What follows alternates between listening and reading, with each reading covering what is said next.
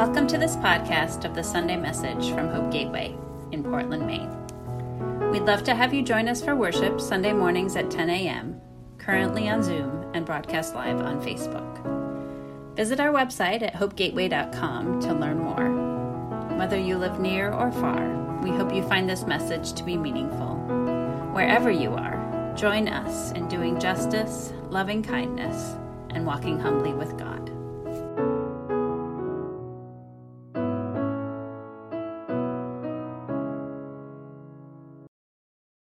Good morning, Hope Gateway. Once again, I am Sarah Ewing Merrill, lead pastor here at Hope Gateway. My pronouns are she and her, and I am excited. I'm excited for this moment, for this launching of our hybrid worship experience, and I'm excited for this season of Lent and for this new phase of life as we imagine more deeply what it means to be an inclusive church. So first thing, let's hear the story of Jesus that sets the scene for these 40 days of Lent leading up to Easter.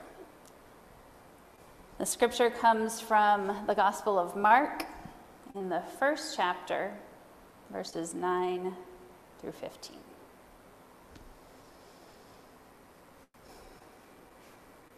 At that time, Jesus came from Nazareth in Galilee, and John baptized him in the Jordan River. While he was coming up out of the water, Jesus saw heaven splitting open and the Spirit like a dove coming down on him. And there was a voice from heaven, "You are my Son, whom I dearly love. In you I find joy."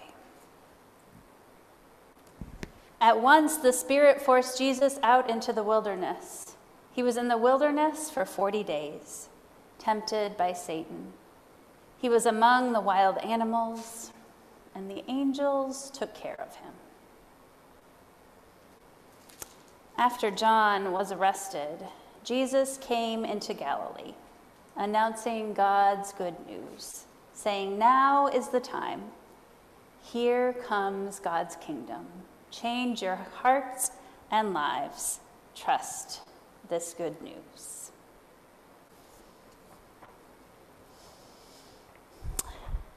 The inspiration for this Lenten series came from Justice Unbound's Lenten devotional last year called Disabling Lent, an anti-ableist Lenten devotional.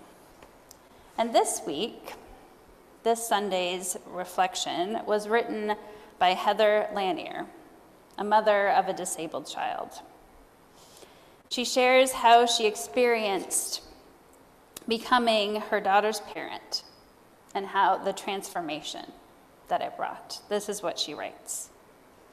"Learning to be my daughter's mother meant I unlearned much of what I had previously held important. Instead, I held my girl, a gorgeous, luminescent baby, half the size of her peers. At the same time that doctors voiced their concerns, sometimes seeing my daughter as, quote, abnormal and, quote, a problem, I heard a voice in my heart's own pulse. It shared the same sentiment Jesus hears after his baptism. This is my beloved. With you, I am well pleased." Loving my daughter helped me to get just a little closer to seeing the world and every ounce of life as God sees it, inherently good, as marked with God's fingerprint. What if every person, every child, regardless of disability or ability, was able to hear that voice and know their belovedness? This past week, I read Cole Arthur Riley's book, This Here Flesh. I finished it and am starting it again. really good.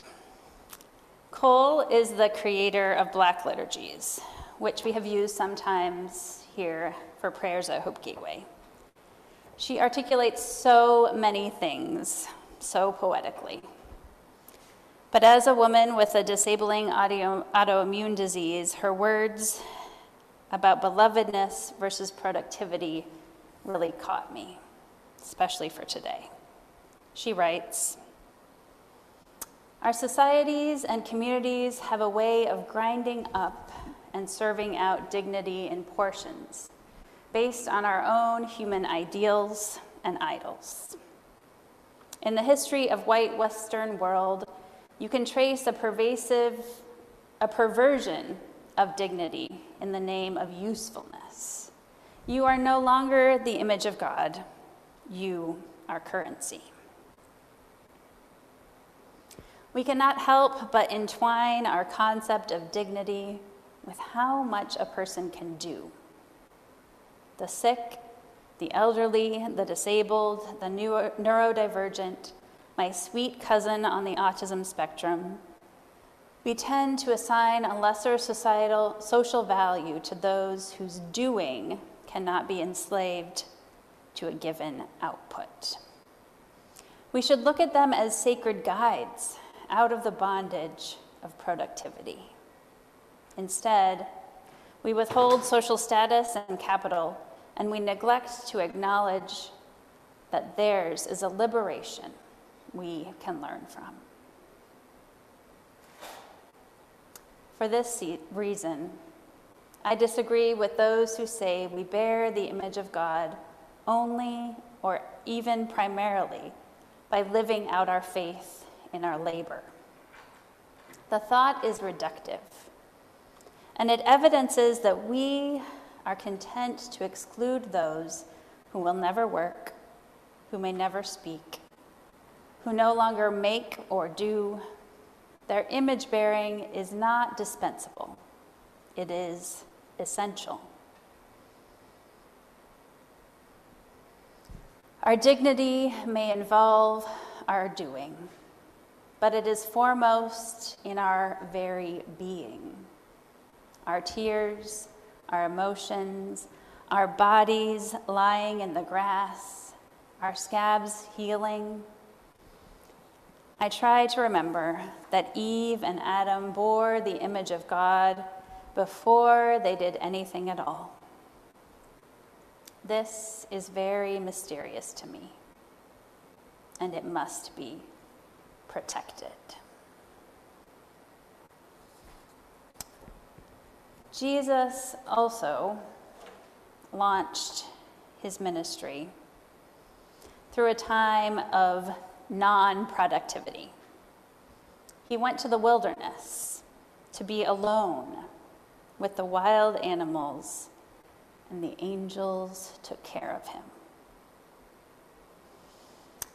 Many of you already know this, but since my concussion in October of 2019, my everyday life has been affected. I now identify as neurodivergent and disabled. I don't know how long this will be my reality, but it continues to be a significant part of my life. Here's a little story about how it affects me. When my family went to Boston during school vacation the week before last, I had to make plans to accommodate my own needs. I knew that I wouldn't be able to take the T downtown, spend all day, and take the T back to our rental unit. I decided that I would miss out on some family activities and get an Uber or Lyft back to have some rest. In the car, on the way back after a day downtown, there was music playing in the car, and I was longing for silence. This music wasn't super loud, but it had a driving bass and drums. And I debated myself in my head. Should I ask her to turn the music off?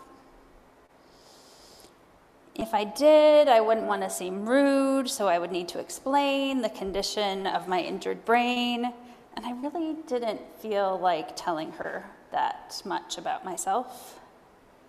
So I just endured it and kept telling myself it was okay. Maybe it was. The hard thing about a brain injury is that you don't really know what's going to push you over the edge and what is just tolerable enough. It made me think, what if people with disabilities could have accommodations without having to self-advocate?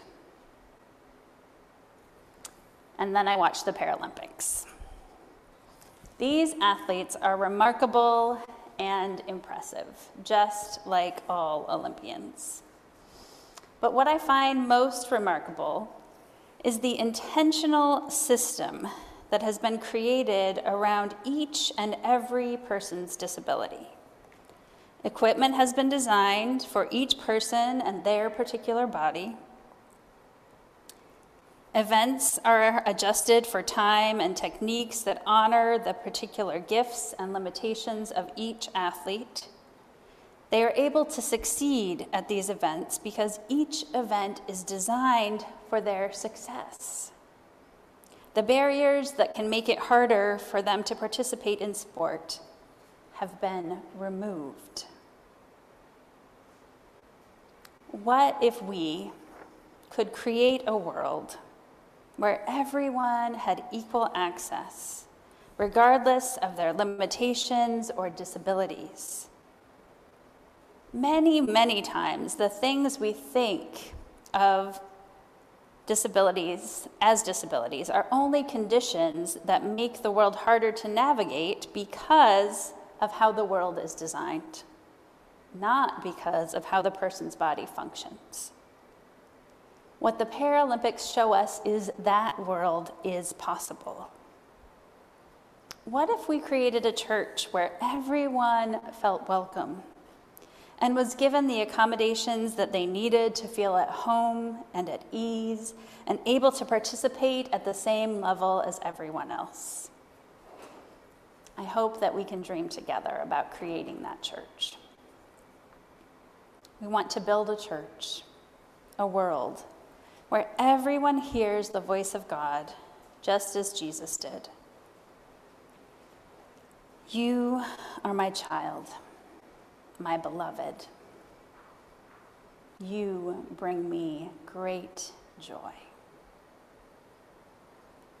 May you know that truth deep in yourself, for yourself, and may you live so that others may know it as well. May it be so.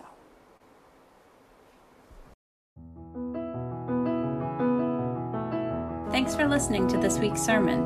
To hear more about Hope Gateway and to discover how together we can do justice, love kindness, and walk humbly with God, visit our website at hopegateway.com.